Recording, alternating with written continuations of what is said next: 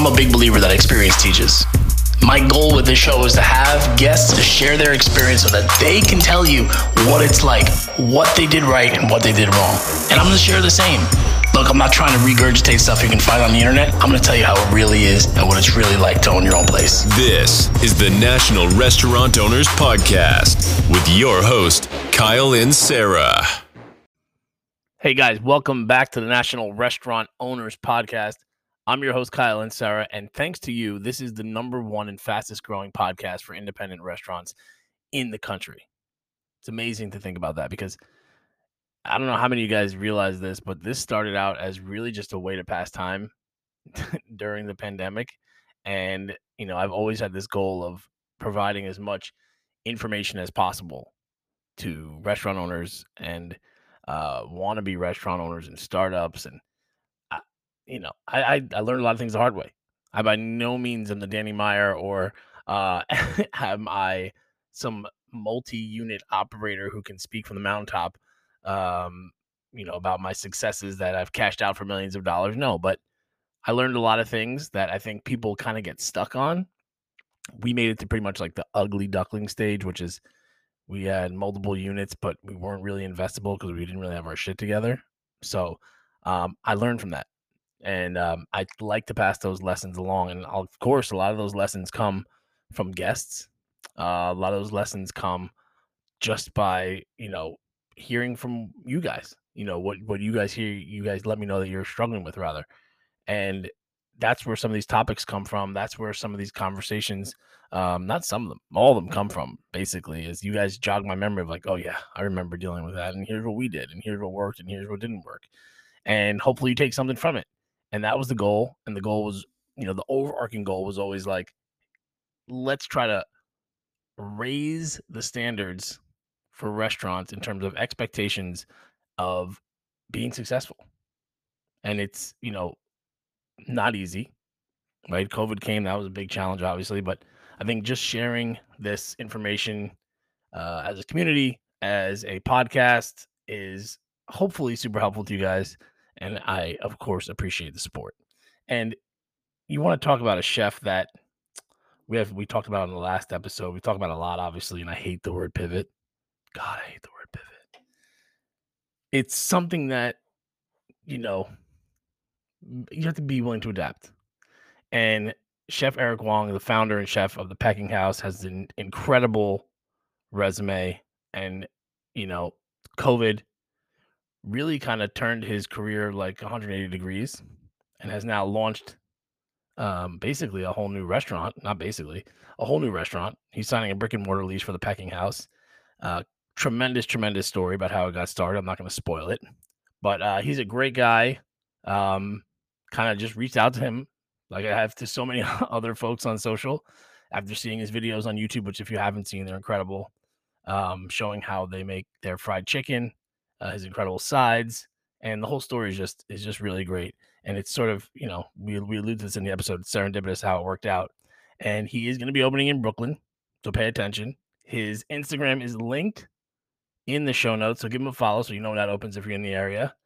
And if you're not in the area, I'm just gonna say, I haven't even had it yet, but I'm hoping he's gonna maybe invite me to the opening. So when I do have it, just by looking at the pictures, I'm gonna say this is gonna be very well received in the neighborhood, and you guys just might want to make a trip to Brooklyn at the new spot and get a reservation and check it out. So this is Chef Eric Huang, founder and chef from the Pecking House. Enjoy. This episode of the National Restaurant Owners Podcast is brought to you by Plate IQ, your accounts payable automation and expense management solution. As a restaurant owner, you know how important it is to stay on top of your bills. Plate IQ works with over 20,000 restaurants across the country, helping them manage and automate the full life cycle of the invoice process. Everything from general ledger coding up to and including bill payment. Plate IQ uses OCR. What's OCR, Kyle? I'm going to tell you. It's optical character recognition and deep machine learning to help eliminate manual data entry from the accounts payable process. With Plate IQ's Vendor Pay, you can seamlessly flow from invoice upload to paying your bills. That means you don't have to type it in. You scan it in, and it does the rest of the work for you. How about that? Does that save you some time, some headaches? With Plate IQ's Vendor Pay, you can also see what is due and when. Schedule payments via check, ACH, or Plate IQ card. Plus, you can even earn cash back. Yes, cash back on your invoices from over 180,000 vendors. I didn't even know there were that many vendors. That's amazing. Lastly, Vendor Pay is also for vendors. Keeping your vendors happy will give you leverage in negotiating your terms. Vendors participating in Plate IQ's Vendor Pay love it because on average, they get paid 25% faster. To learn more, head over to plateiq.com, hit request demo in the top right-hand corner, and when you're done and you love it and you're ready to sign up, mention that you heard all about Plate IQ on the National Restaurant Owners Podcast from Kyle and receive 25% off implementation. All right, guys, welcome back to the National Restaurant Owners Podcast. Now, you guys know I'm always trying to bring interesting stories, new topics, new guests, chefs, or people in the industry, and I have been following Chef Eric for a while here, and we're going to get into his story, but I want him to introduce himself first, and then we'll go into what's really cool about what's going on here. Okay. Thanks for joining me. Yeah, of course. Thanks for having me. I'm Eric Huang. I'm a chef in New York City. We are currently building our restaurant, Pecking, which is a fried chicken restaurant coming to Brooklyn in a few weeks, hopefully. Kind of balances the best way to describe it, perhaps, is that it exists at the intersection of hot Nashville chicken and Taiwanese fried chicken. It was kind of a creation during the pandemic when I started doing a little takeout outside of my family's restaurant, and this thing unexpectedly took off. But yeah, I mean, the 10, 15 years prior to that, I've been working as a chef, fine dining in New York City. I started at Café Bleu, 2 Gramercy Tavern, and then finally I was a sous chef at 11 Madison Park. And I left there in January 2020. And then, some stuff happened in the spring of 2020. We won't talk about that. Yeah. Yeah. And then, in the fall of 2020 is when I started this fried chicken thing. Yeah. And it has been my life ever since. It's crazy. We're coming up on 2 years of this thing. So yeah, here we are. I mean, you really, encapsulated that pretty well. I was noticing on your LinkedIn page that you went to college first, 4-year college first. So were you? Oh yeah. Were you intending not to do the culinary thing, or what was the thought there? Because I have a very similar story. Oh, okay, cool. Yeah, well, okay, so we're going way back. Yeah, you know how it is, like Chinese American immigrants. My whole purpose was to play string instruments and go to a good college, which, despite every effort I put towards not doing those things, I did manage to succeed at in some way. So I did go to. I hated it. I was like the worst student. I hated playing the cello, but I did end up going to do the Juilliard school. I got expelled. And then I ended up going to Northwestern University to figure out my life. I had no idea what I was doing. I only got in because of music. And I eventually declared a history degree. I had no idea what I was doing with that. But, I knew I always loved food. I grew up in restaurants. I always loved being in restaurants. And the energy of it, even though I consider myself a little bit more of a shyer, introverted person at times, I do love the energy of being around people. And I worked a desk job after college for about 6 months, and that was all it really took for me to be like, I'm never doing this again. Yeah. So, I started cooking, and then that's the beginning of the journey. So what does somebody have to do to get expelled from Juilliard? I tell that story a lot, and people always assume I did something really cool. It sounds awesome. Like I threw like a cherry bomb in a locker or something like that, or I spray painted the facade. Smashed your cello. Yeah, I wish it was something as cool and rebellious and rock star as that, but simply I just didn't go to class ever. There you go. It was too much freedom for a 17-year-old kid to be in the middle of New York City, in the middle of Manhattan, with no supervision, just expecting me to do the right thing. It's obviously I was going to make all the wrong choices. That sounds like you were headed towards the cook's path already with that. Yeah, there you go. So then you're like, all right, your parents were like, hey, that didn't work out. Cool, got it. Now just go get your 4-year degree. Yeah. So, obviously at that time, the logical progression from high school was to go to college. My family worked in restaurants. They still work in restaurants. My mom's run a restaurant for the last, it's got to be close to 50 years now. Wow. Um, Respect. and that's part of the narrative, right? Of coming here as an immigrant. You work this like blue collar, job that's below your pedigree, so to speak. And the whole idea here is that this is your access to life in America, and you provide for your kids so that they can do better. They can turn the narrative around, Yeah. gain generational wealth, all this stuff. And that's the idea. Obviously, still working on that part. But yeah, I was always discouraged from working in a restaurant. I helped, out of necessity. I had to help at times because, you know how restaurants are, all hands on deck. It could always use more hands. Yeah. But my mom never wanted me to become a chef by any means. She knew intimately how difficult of a life it was. Yeah. Right. But as is par for the course for me, I didn't listen, and I continued on doing whatever I wanted to anyway. So then you did that. So then you went to Northwestern. Then you also went to Culinary Institute, right? I did. Yeah. That was another 4 years. No, Culinary Institute was about a year and a half. I got an associate's there. Nice. I mean, culinary school, it's a controversial topic. Yeah. At that time, 2009, 2010, that was all the rage, right? Like Anthony Bourdain was at his apex there and continued to climb. He went to the Culinary Institute. And the discussion on whether you should or needed to go to culinary school was divided. But to me, it seemed really important. I'd worked as a line cook in Chicago for a couple of years, but not at any like incredibly ambitious restaurant or anything like that. So I felt like I had a ton to learn. So I was fortunate enough that my mother became supportive of this at this point and helped me out. And yeah, I went to Culinary Institute, and a lot of people trash culinary school. They like to talk crap about it, but it was good for me. I mean, obviously, I'm very lucky, very privileged to not come out of that with a lot of, with any debt. And I had the time, the ability to do that. And it was good for my growth. But I totally understand that there are a lot of people who are still living under the mountain of debt that school had for them. And, entering into a line cook's job salary, which at the time was what, $12 an hour, $11.50, so, but yeah, I overall enjoyed culinary school. It was good for me, but I understand that there are many opinions and experiences there. Just get in there. I know. So I was similar story. I actually worked at Prudential Securities after college, and I was like after 9/11. Well, I went in after that. Once everything was kind of calmed down, we went back to work, and I was there for like a week, and I just quit. I took my headphones off and I walked out, and I was like, again. And I called my dad and told him I'm going to culinary school. And the silence was like 3 minutes long. It's like, not exactly like I had gone to 4-year college.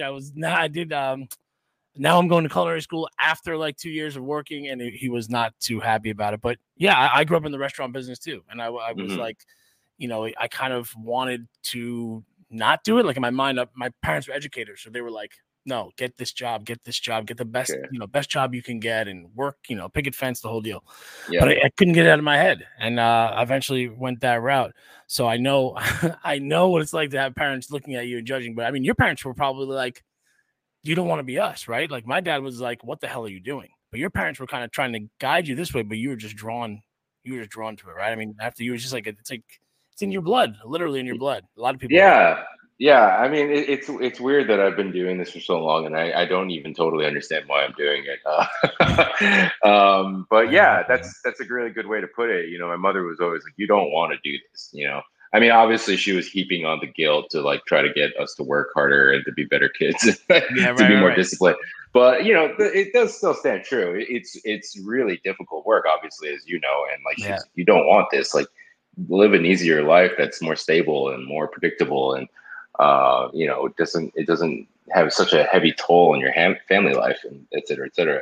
But ironically, I think the other funny thing is though, my mom does love it. She works incredibly hard and she lets us know that's for sure. But she loves it. It's like she becomes alive. This is the only place she really feels like herself and feels comfortable. And that's why she works as hard as she does, is because like, there is really no alternative. And I'm not saying that's necessarily healthy or like that's how it should be, but that's how we feel too. Like you and I as well, right? Like this is the place where we feel alive. where things make sense, where my life makes sense. Yeah. And it's being in a kitchen, it's being in a restaurant, and it's being around food. I remember getting to that point of being like, hold on a second. I don't have to explain this to anybody anymore, right? Like, I don't have to explain it. Like, once they're like, oh my God, you're working Sunday? Oh, you mean you have to be there for Mother's Day or Easter?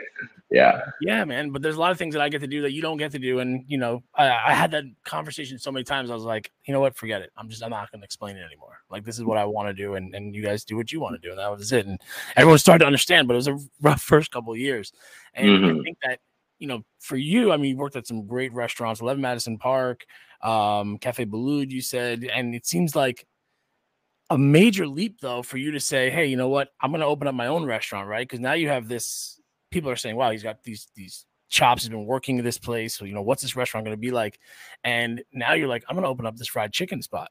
Right? Like, I mean, were you just kind of done with the tweezers and the squeeze bottles and everything, or where was your head at with this? Not at all. This is all very unintentional. So I left 11 Madison Park wanting to open a fine dining restaurant. Obviously, I mean, there's still a lot of things I love about fine dining. I mean, I'm still figuring out right now where I'm at with it, where my relationship is, and do I miss it enough to still want to do it? I don't know, but because as we both know, it's a very, very difficult lifestyle. And there were some obviously very, very difficult days and coming up as a chef in fine dining. But, you know, I still loved it at the time. I felt a great deal of passion for it. And I was working towards that goal for over 10 years of opening my own fine dining restaurant. And, you know, I think to me, a big part of the mission was having grown up in a Chinese American restaurant.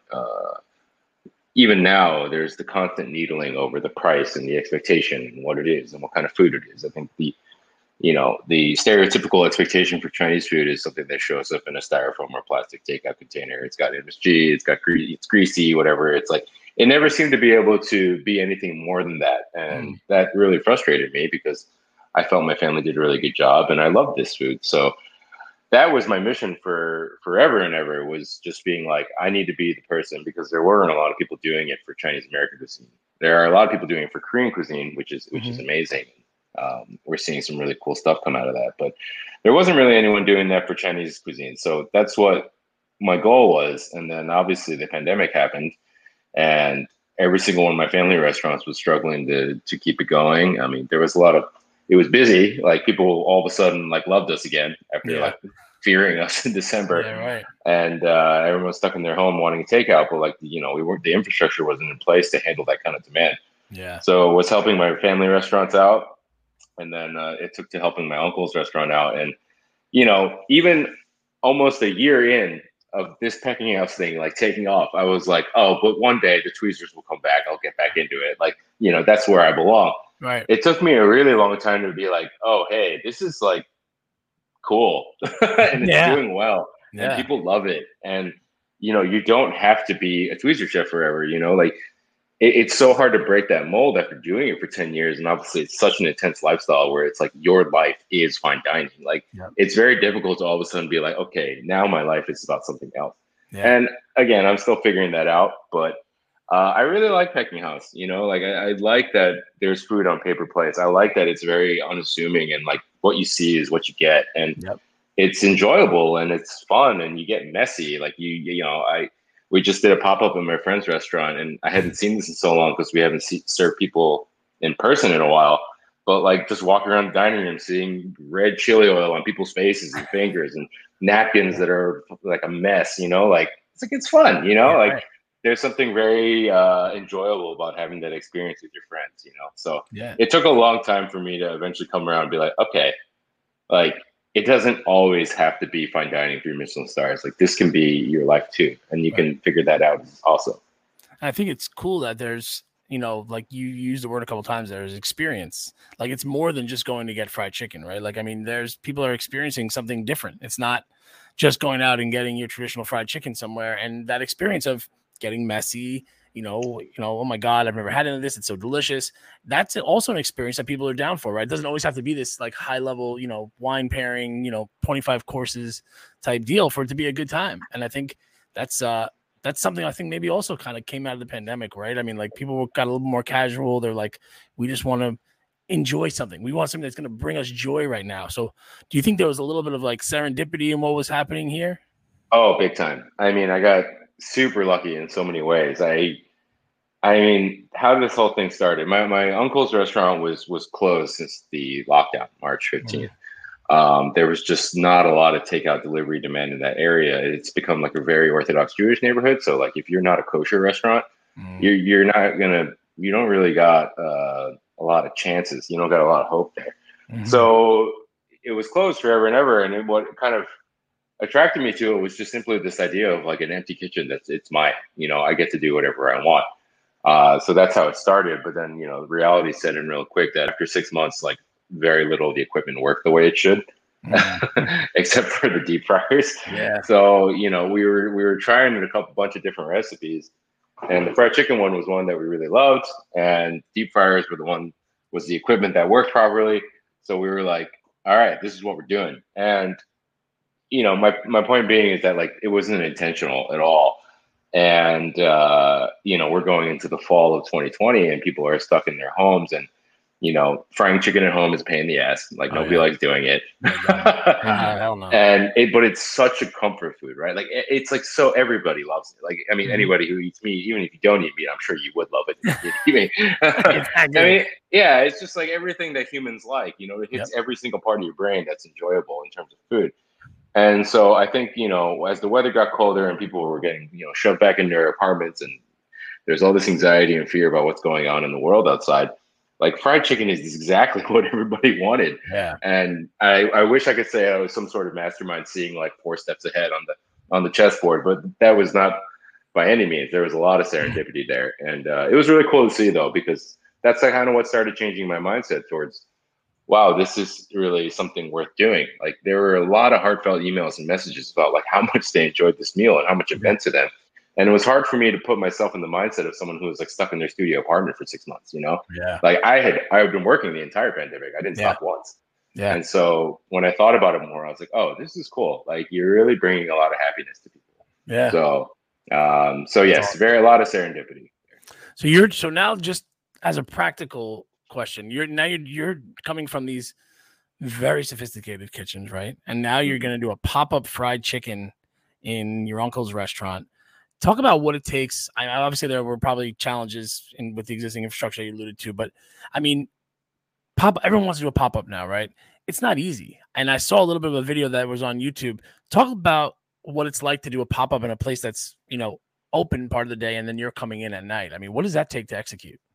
Oh, pop-ups are hard. They are really hard, especially if you've been working as a restaurant chef where you're used to having all your things in one place. Being mobile mobile is not even the right word for it. Nomadic is the right word for it. Like where you're just moving from place to place and your shit is everywhere. And like, it's just very, very challenging. And like without a car and without like heavy logistics, it is really difficult to move stuff from place to place. I just did it at my friend's place this last Sunday, and that was like a really well-equipped kitchen. It was still really challenging. So yes, I totally think pop-ups are very cool, and I encourage people to do them, but do not underestimate the amount of work it takes. In terms of Queens, I mean, setting up an empty restaurant that had like decades old equipment was definitely its own challenge, but at least it had a ton of space. And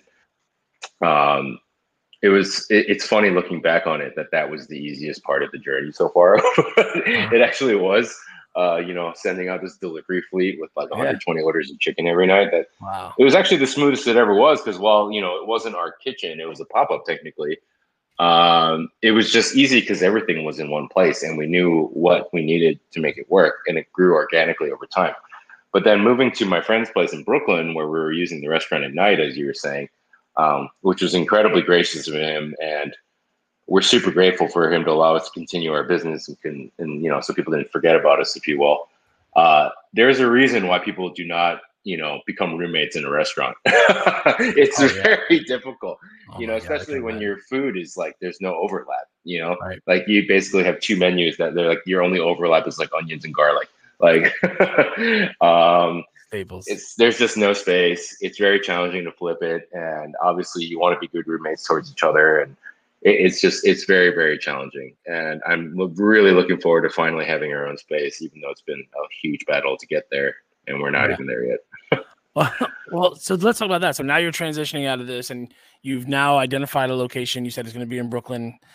How did you go about that process? What made you pick this location? What made you decide, like, you know what, this is going to be a permanent thing. I'm going to put this kind of fine dining thing on the shelf for a little bit. What, talk me through that decision making and what ultimately landed you in Brooklyn? Oof, man, this is like this has been my life for like a year and a half. Yeah. Like, how do I sum it up? Well, Queens, where we were doing this delivery fleet thing. It's way out there. Fresh Meadows, Queens to Manhattan is 14 miles. Yeah. And as we all know, 14 miles in New York is a long way. Yeah. So I knew it could, my family had some fantastical ideas about, making it a permanent thing, but I just knew it didn't work with like the way the neighborhood was, how far it was. It's so difficult to get to via public transportation. Like we had to move. So I felt a great deal of urgency in that regard because everybody's window of relevance in New York, you don't know how long it's going to last. The attention span here moves so quickly. So we were always looking somewhere closer to where, our customers were, our guests were. We did some really rudimentary data analysis, market research. We had zip codes from everyone who had ever ordered takeout from us, and then we just kind of. I mean, I didn't do this. I had one of my employees who was, computer savvy and tech savvy do this, but he kind of made a heat map for us, and it was pretty surprising. It's like, this neighborhood, these pockets of Manhattan, these pockets of Brooklyn, we're just like lighting up red. I was like, we go here all the time, and like we deliver to people here all the time. And so we knew to look in those areas. And then, naively, with naivete, I didn't realize how difficult it is to sign a restaurant lease. It is such a nightmare. And the more annoying part of it is at that time during the pandemic, everyone's like, oh, it must be so easy. There's so many restaurants, spaces available. It's like, it's not. You don't have any leverage as a restaurant owner to, negotiate in a lease. So we actually got very close to signing a lease in Park Slope, pretty close to where we are now. But it like literally fell through at the 11th hour, and the amount of time and money and resources and energy we put into that, it was heartbreaking, and it set us back like 6 months. So we started over again, looking around. We didn't have enough capital to do a restaurant in Manhattan. The price difference between opening a restaurant in Manhattan and Brooklyn is still enormous. Even though Brooklyn is becoming really gentrified and popular. So yeah, we just kept plugging away, and then we found this space, and it's, we knew it needed a ton of work on the inside, but it was like, wow, but this location is sick. Like, we're 4 blocks from Barclays Center. We're like right in the middle of our red zone of like where, all our customers are. And, it's really nice that it's close to my business partner and I. We both live in Brooklyn, like we walk to work. It's like, it just clicked. And, we got the lease negotiation done. We've been building it out ever since. But then, as you know, build outs are a whole nother headache.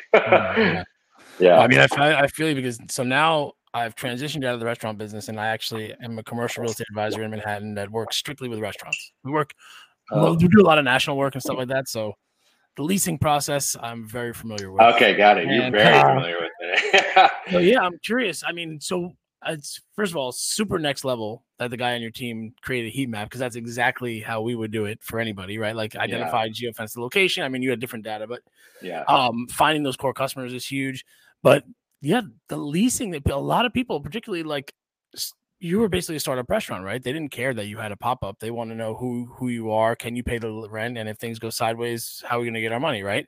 How did you go about navigating that? I mean, we look at a second generation restaurant, but is the landlord and mom and pop? I have so many questions. The landlord, mom and pop, or what was that process like? 'Cause it's not easy for a startup restaurant to get a lease. Oh yeah. I mean, even just raising the capital with, at that time we had just gotten a windfall of like so many awesome press hits, like New York Times, Esquire, New Yorker, et cetera, et cetera. So, I had been trying to raise capital for a restaurant when I left 11 Madison Park, and was like, even in the short amount of time I was doing it, realizing how difficult it was. And I felt like, oh, maybe it'll be easier this time. We have all this press and kind of proven track record. It was still really challenging to raise that much money. It was a lot of work. And then in terms of like landlords, I've only really we probably negotiated about 4 leases. The first 2 didn't really get that far. The third one went literally almost to signing, and then finally we got this one. So that whole process on its own was almost a year. Yep. And I mean, again, everyone was saying like, oh, it must be so bountiful out there with what's available, and it really was not the case at all. No. And we dealt with a lot of, I mean, I think in Brooklyn, I mean, you would probably know better than I do, but I think there's a lot more mom and pop landlords in Brooklyn who have owned their buildings for generations, and you just never know what you're going to get with those kind of people. I mean, they're just like individuals. They're as eccentric as every person is to the next one. And they can, and you never know. And sometimes you find out at the wrong time that like, okay, I don't know if I want to go into business with this person, because I think that's what people have to look at it as. Like, when you're a chef looking at a restaurant space, you're signing a partnership. It's not just a lease. Like, you need this person on your side. You need to be able to work with them. If they're not, you can't work together, you have no working relationship, like, walk away. Don't fall in love with the space. I'm so glad you said that, because it's like literally prior to everything that happened 2 years ago, it was, restaurants were location. That's where you want the location. Yeah. I was talking with somebody the other day, and they said those 3 L's have changed. It's now landlord, lease, and location. Yeah. Like, because that relationship was because in the beginning with the pandemic, it started like, restaurants were like, F you, I'm not paying this. I can't pay it. Landlord's like, well, you have a lease, you got to pay it.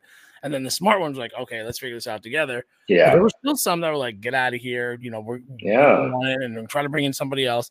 So understanding that relationship is key. I'm so glad that you brought that up, because a lot of folks just think like, well, they're our landlord, they have to do the right thing, and they blindly go into these leases, or they assume things that are just not true, and find out when it's way too late that they can't get out of it, or that they're have these fees that they weren't anticipating. So super important. Yeah, for sure. Yeah. I mean, I remember the first like major casualty of the pandemic I heard of was Uncle Boone's, which is like literally my favorite restaurant, man. Like, oh man. Anytime someone came to visit New York, like, where do you go? I was like, Uncle Boone's. I love that place. I think it's amazing. And then when they, had heard it didn't work out, it's like, that just shows you like how important like your landlord relationship is. That was a beloved and incredibly successful restaurant. And because of the pandemic, they just couldn't figure it out. Now, thankfully, those guys have, they're still doing well with Thai Diner, but like, that was heartbreaking. So yeah, I mean, with landlords, especially with the mom and pop kinds, you just really never know what you're gonna get. And in order to protect yourself, you really have to comb through every single line of the lease, which sucks. Like, as a chef, especially, like, we all tend to be pretty bad students. People who don't important, like, though, but it's miserable. And there's all these like really weird things that like, I'm not trying to say anyone was doing anything wrong or was trying to be a criminal, but obviously everyone's trying to protect their own best interests and what's important to them. So you do have to play this tug of war negotiation game. And, with these mom and pop eccentric landlords, you just never know what's going to be really important to them, what's going to bother them, and what's going to concern them. So we had a lot of leases fall apart due to that very reason. Like, even the one we got super close on, like, it's crazy to say it, but like, we had a disagreement about fire sprinklers in the basement and whose responsibility that was. And that tanked the deal. And that took, we had already sank like 6 months of negotiations and lawyer fees into this thing. And he was just like, that finally was what caused him to snap, like, take it or leave it. Like, I'm not budging on this. And we're like, oh, I don't want to either. It's too expensive. So it's crazy that stuff like that will happen. We eventually went with someone who's a bit more of a commercial landlord. I mean, he's still like an individual owner, but it worked out. Everyone's interests were aligned, and there's always going to be challenges in that kind of relationship. It's not like a familial, friendly relationship you have with your buddies. Like, it's a business relationship. There's complications. Yeah. But overall, it's been really good. And I mean, I don't know. I wouldn't consider myself super seasoned at this. This is like the first lease I've ever signed, but I learned a lot in this whole process, as I'm sure you had, throughout even still doing this, and, giving advice to people, is just to like look at it that way. It's like, it's a partnership, and I've unfortunately seen friends who've just like fallen in love with spaces, and like they just keep convincing themselves and putting the blinders on, that I'm just like, guys, like, it's got to be an unemotional business decision. If it's not, I mean, it becomes, you're going after it just based on emotion, and emotional decisions very rarely pan out. And I think, chefs all the time, right? Like, I was a chef. I don't know. I don't like to read leases. Yeah. They're not even my fucking lease. If I was you, I mean, if you were my client, I would say, yeah, you should read the lease because your lawyer's not going to be around and you're going to be on the hook for this stuff. And a lot of guys say, I don't like it. I don't want to do it. Well, yeah, you have to do it. You know what I mean? There could be like one phrase in there, like I was talking the other day about the assignment and subletting, right? Like if things go south, like what are my options? And there's a phrase that a lot of leases, now you're probably going to run back and check your lease after this, but that will say like the landlord has to approve, right? They're like, hey, yeah, cool. We got to have to leave. Yeah. Bring somebody in here, but they got to be as good as you are, basically. Mm-hmm. But there's a phrase that should be in there that says not to be unreasonably withheld or delayed. So because you don't want the landlord to be like, yeah, okay, cool. And then he's like, but you know what? I'm going to Florida for 6 months. When I come back, we'll talk about it. Now you got 6 more months to figure it out. Yeah. But there's a bunch of little phrases in there that people need to, chefs, owner operators should be aware of, and that can really trip you up. Yeah, it's really crazy. And again, yeah, like as chefs, obviously we cook because we don't like to sit in rooms and read legalese.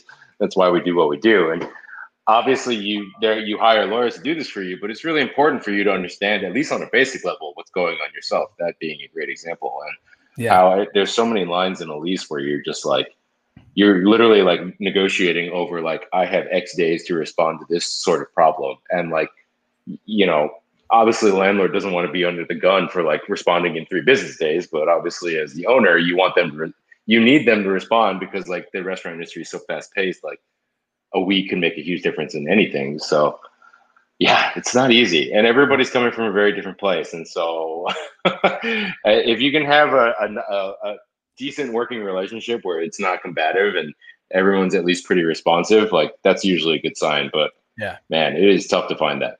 Yeah, and like you said, protecting your interests, that's key. And if you can't, then maybe it's time to look for something else. There will always be another space. That's what I always say. If you're not going to do it, something else will pop up, and all that fun stuff. So now I don't want to walk you through the entire construction process, but you're close, right? You guys are close. What's We're your close. timeline, you think? Well, it should be opening at the end of this month, but as you know, things happen, so we'll see. But it is very close. I mean, like we passed all the major permits. Oh, good. Which is a huge part of the battle, especially. I don't know. You just learned so much stuff that is not the things you never really think of. Like after 4th of July, it's like that's just happened to be when we needed our plumbing inspection. That's just happened to be where we were with the construction. But like nobody's around. Everybody's on vacation. Yep. The Department of Buildings is already understaffed. It took forever to get a plumbing inspection. And like literally everyone's sitting around with like the walls all open because you're waiting for an inspection to happen. You can't do anything till it's done. So stuff like that, you know what I mean? It's just so many little things that add up and, push the schedule, push the budget to the absolute limit. And, we've been delayed and it's been frustrating. I think if we did this interview like 3 weeks ago, I probably would have been like curled up in a ball, like crying because I was so like upset about everything. But I think I've finally like have processed it, and it's like as much as I don't like this saying, it is what it is, and we're on the luge. You got to just finish the race. Yeah, exactly. But yeah, we should be opening pretty soon, and now when we're visiting the site, things are moving faster, and it's cool to see like okay. Now this is coming together. I see the bar coming together. I see the seats. I see the finishes. I see the walk-in. Like now, every time we go, it's becoming more and more real. So it's a little easier to maintain positivity. But I mean, I am excited now. I think I was upset about this whole thing and really frustrated by how hard it had been a few weeks ago. But I'm excited to get to cooking again, right? And it's just like this. I mean, we signed the lease last December. So this has been almost a 9-month battle to get to this point. And just to do what you really like to do, which is cook. Yeah, right, exactly.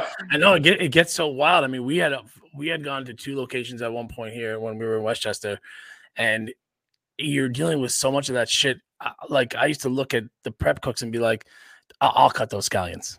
I'll do this. I'll organize the walk-ins. I don't want to deal with what's going on upstairs. Let me just do something that feels normal to me. It's so stressful, and you're like the waiting and having things, of course, as chefs, right? Like this is out of my control. Yes. I can't control this. I have to wait for the inspector to come back. I got to wait for the delivery of the plywood or whatever it is. So yeah, I feel you on that. I mean, and Brooklyn too, right? And being short staffed and plumbing. Was this a second gen space or is this a complete new build out? Yeah, it was a second gen space. And I just want to say really quick that I'm so glad you said that, because like you so get that the helplessness is what kills chefs, right? Because like that's why we like cooking, is like you are making things happen with your hands in real time. And that sense of like control and speed and that reference of time for how you solve problems, it becomes so difficult when you're waiting on the timeline of like weeks and there is nothing you can do and you're just sitting there. It's like, it is horrible. It was like put me into such a depressive funk for so long. It's horrible. And it's also, what we don't get as chefs, and you start to really learn this later on, is particularly when it comes to real estate and permits and things like that. It's, we're used to, okay, I made this for you. Somebody's going to immediately take it out. Somebody's going to immediately eat it. And then when they're done, they're going to immediately pay you. And that's it. But with this, they're like, well, you have to sign the thing. I signed it. You're like, I signed it. Where's the permit? They're like, oh, now it's like 2 weeks till you're like, that's just not how my brain works. It's not what my life is like. It's a real challenge. It's not easy. Yeah, I think that's like what drew me to cooking in the first place. I remember doing this desk job. I'm like, does any of this have any impact on anything? I was like, if I didn't show up today, like, would it really fucking matter? You know, like, what am I doing? So I think, cooking was like, okay, this plate is going to someone. They're going to eat it right now. Exactly what you're saying. Like, that was a huge part. The immediacy of it, the tangible, like, I did something today is like what was so important. But yes, in terms of the space, it was a second gen space. It was a sushi restaurant before. They had actually closed before the pandemic. I'm not totally sure why, but the space was a little rough. Definitely needed a lot of work. And, sushi restaurant, the kind of exhaust they had was just not sufficient for what we needed. So I knew it was going to be scary to do it, but we were like, we got to rehaul the exhaust.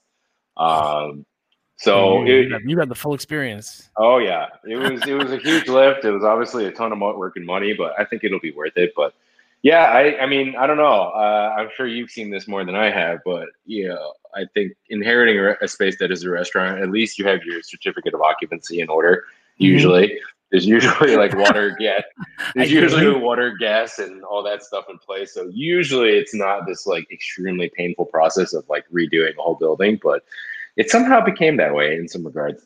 But I think it is a really cool space for a restaurant though, and just being inside of it as you see the dining room take shape and like realizing, like, I keep using this word even though it sounds kind of childish and funny, but it's like, it's very cozy. It feels that way. It really is. Like, I can sense it now. Like, when there's people in this room, it's going to feel real cozy.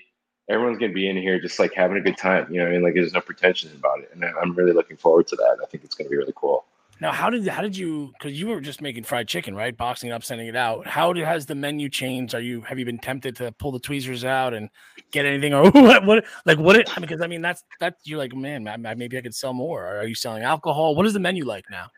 Oh, cool. Yeah. Great question. Well, tweezers, no. Tweezers, I used to have them on my person all the time as just out of habit, because it just it becomes like your hand. You know what I mean? Like, you're just so used to using them for everything. What are the big tweezers for? Yeah. Yeah, exactly. You got so used to it, but now I haven't carried them in a long time. It's a profound moment for me. But in regards to the menu, I mean, obviously, when this all started, it started around the chicken, and it's just like one of those things. People seem to think it was this very like purposeful, like genius, creative stroke, and to me, it was really like, okay, this is how I know how to fry chicken. This is how I like to fry chicken. It's an American country style. These are like the flavors I grew up with. Taiwanese 5-spice. I always felt like that went really well with chicken, and the sugar and the MSG and so forth. And then I was, looking at Nashville hot chicken, and it was like, oh, they do this like pepper paste with cayenne pepper and the frying oil. And like, obviously that's great. But like, what if there was like salt, sugar, acid, umami in that? What if we use duck fat instead of frying oil? Like, duck fat, obviously the way it eats, it makes such a huge difference, So that's really just how my brain works. And I was like, okay, now put all these things together. And, that's how it was created. And like, obviously we thought it tasted good. I didn't think it was going to become a phenomenon by any means, but I guess it did in some ways. So I guess from that starting point, it was always like, okay, so this is at the intersection of Chinese and American cooking, American Southern cooking specifically. And so I just kind of started exploring that more and more, and was really surprised to find that like there's a lot more overlap than you think. Between Southern country cooking, which obviously has like huge influences from the slave trade and West African influence. Obviously, a very sordid and dark history there, but things we learned about now. And then Chinese cuisine, there's kind of this like similar wavelength of like peasant cooking, for like lack of a better word. It's like really country humble, and like the idea of like full utilization and offcuts and things that wouldn't be suitable for a high table, if you will, collard greens, okra, all this kind of stuff. So yeah, like one of my favorite things is like dirty fried rice. Dirty rice, obviously having like the folded scraped chicken liver into it. Like obviously chicken liver was something that was, something that was reserved for the, slave populations and the poor. And folding that into rice is like delicious. And then there's this crossover where it's like, well, what if it's this like fluffy day old like jasmine rice, and it's seasoned with like a little bit of salt and white pepper and MSG, and there's butter in it, and like it just kind of clicked, stuff like that. So that sounds ridiculous. The menu, I do like the rice. The menu will always kind of center around that, is like at that intersection. And we'll be doing biscuits. So we have different styles of fried chicken. We have fried chicken sandwich. Lots of sides. We always used to do 3 pieces of chicken with 3 seasonal sides, but now that we have our own kitchen, we can do a lot. And I mean, obviously I love fried chicken. I mean, I think I do. I have a tough relationship with it. It's complicated. But it's complicated. But in the canon of country cooking, I think my favorite things are the sides, honestly.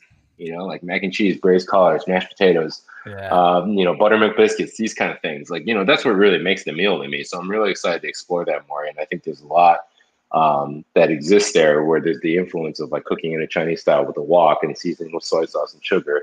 But, there's this wealth of like, recipes and experience of country cooking that could be interpreted a little differently. I'm really excited for that. And, again, all of it is just like, I mean, I don't want to say junk food. I like to say fat boy food, but it's like some people like, when you're hungry. Yeah, right.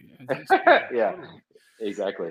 So last question here. I know we went a little bit over, but how do you anticipate, where do you expect your concept to be in 5 years? Like, how do you want this whole thing to end?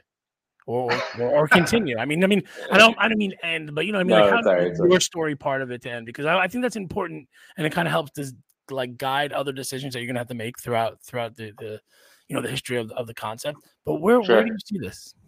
I mean, I see Pecking House growing, and becoming a multiple storefront kind of thing. I have no grand illusions of it becoming like the next Chipotle or anything, but like I would be incredibly happy if in 5 to 10 years there were like 2, 3, maybe 4 of these things around the city, and we could reach everybody we want to reach. Like, genuinely, and this is not trying to be like self-aggrandizing, but like there were pockets everywhere in New York City that really appreciated what we were doing. Yeah, right. And, even at the price point, which I know is higher than, your average fried chicken, but there's a reason for that. There's a lot of ingredients and technique that go into it.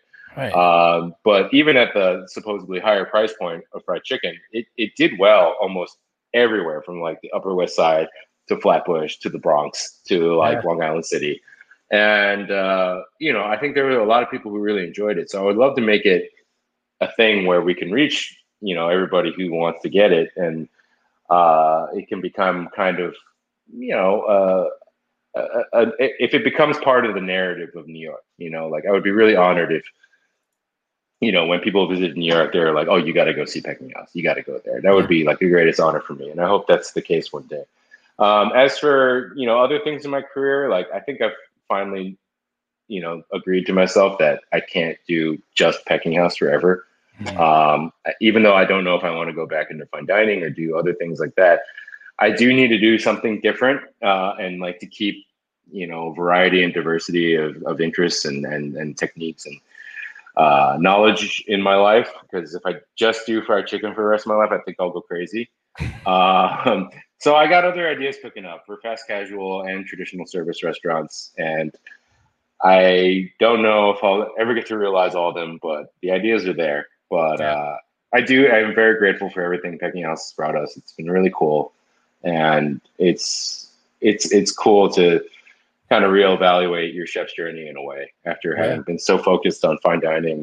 Bright heat lamp, white tablecloth, tweezers out, toque on. It's really hard to break away from that after doing it for so long. So I'm really grateful for Pecking House kind of giving me a new perspective on my career. So we'll see what happens. We gotta get the first one open. Let's get the first one. Yeah. I mean, I'm fully expecting you to say, "Let's just get this first one open, Kyle. Then we can talk about the other ones." Yeah, exactly. But I know how chefs work. I mean, that's sometimes you find what you like, and you're like, "Well, maybe I can do this with," because we've talked about this on the show a bunch of times. Is the successful restaurant groups, the hospitality groups, they just have the machine right in the back end, right? Then they can put a different product in the front end, and that's really the name of the game. So, for sure. I think it's great to be in the position you're in and super exciting. I'm looking forward to checking you out when you guys open. Yeah, for sure. We'll love to have you in. Thank you so much for having me on today. Yeah, and right now you guys are closed, right? So there's no ordering just yet. It's just kind of keep their eye on social media when you're going to open, and then exactly. I wish I could give people firm dates, but it just seems to be a moving target. So please follow along. Please follow us on social media at Pecking_house. I promise you, we'll let you know. That's the first place you'll find out once we're opening, and if we're doing pop-ups and stuff like that. We're really excited to cook for all of you and to return to the fall in New York City, the busy time for restaurants. Football season, good timing. Oh yeah, here we go. All right, awesome. Thank you, Chef. Thank you so much, Kyle. Appreciate it. Bye-bye. Bye. All right, thanks for checking out this episode number 124 with Eric Huang, the founder and chef of the Pecking House. If you guys are going to be in New York City, I suggest you make your way over there. As soon as they open up, I just have a gut feeling the lines and the buzz around this place are going to be insane. Also, while you're checking things out, why don't you check out the subscription button here, subscribe to the show, and leave us a review. If it's been a while since you've left a review, or maybe you just have something you want to say about it and you want to give some positive feedback all about it, or if you have somebody that you're really passionate about, you'd love to hear them speak on the show. We always love guest recommendations. I don't think I've ever said that. So go ahead, hit us up, send a DM, check us out on Instagram, email me, kyle@four-turns.com. That will get to me directly, and we can talk about whatever it is you want to talk about. So, all right, guys, thanks so much. Chef Eric Huang, Pecking House, thank you so much for your time, and have a great day, guys.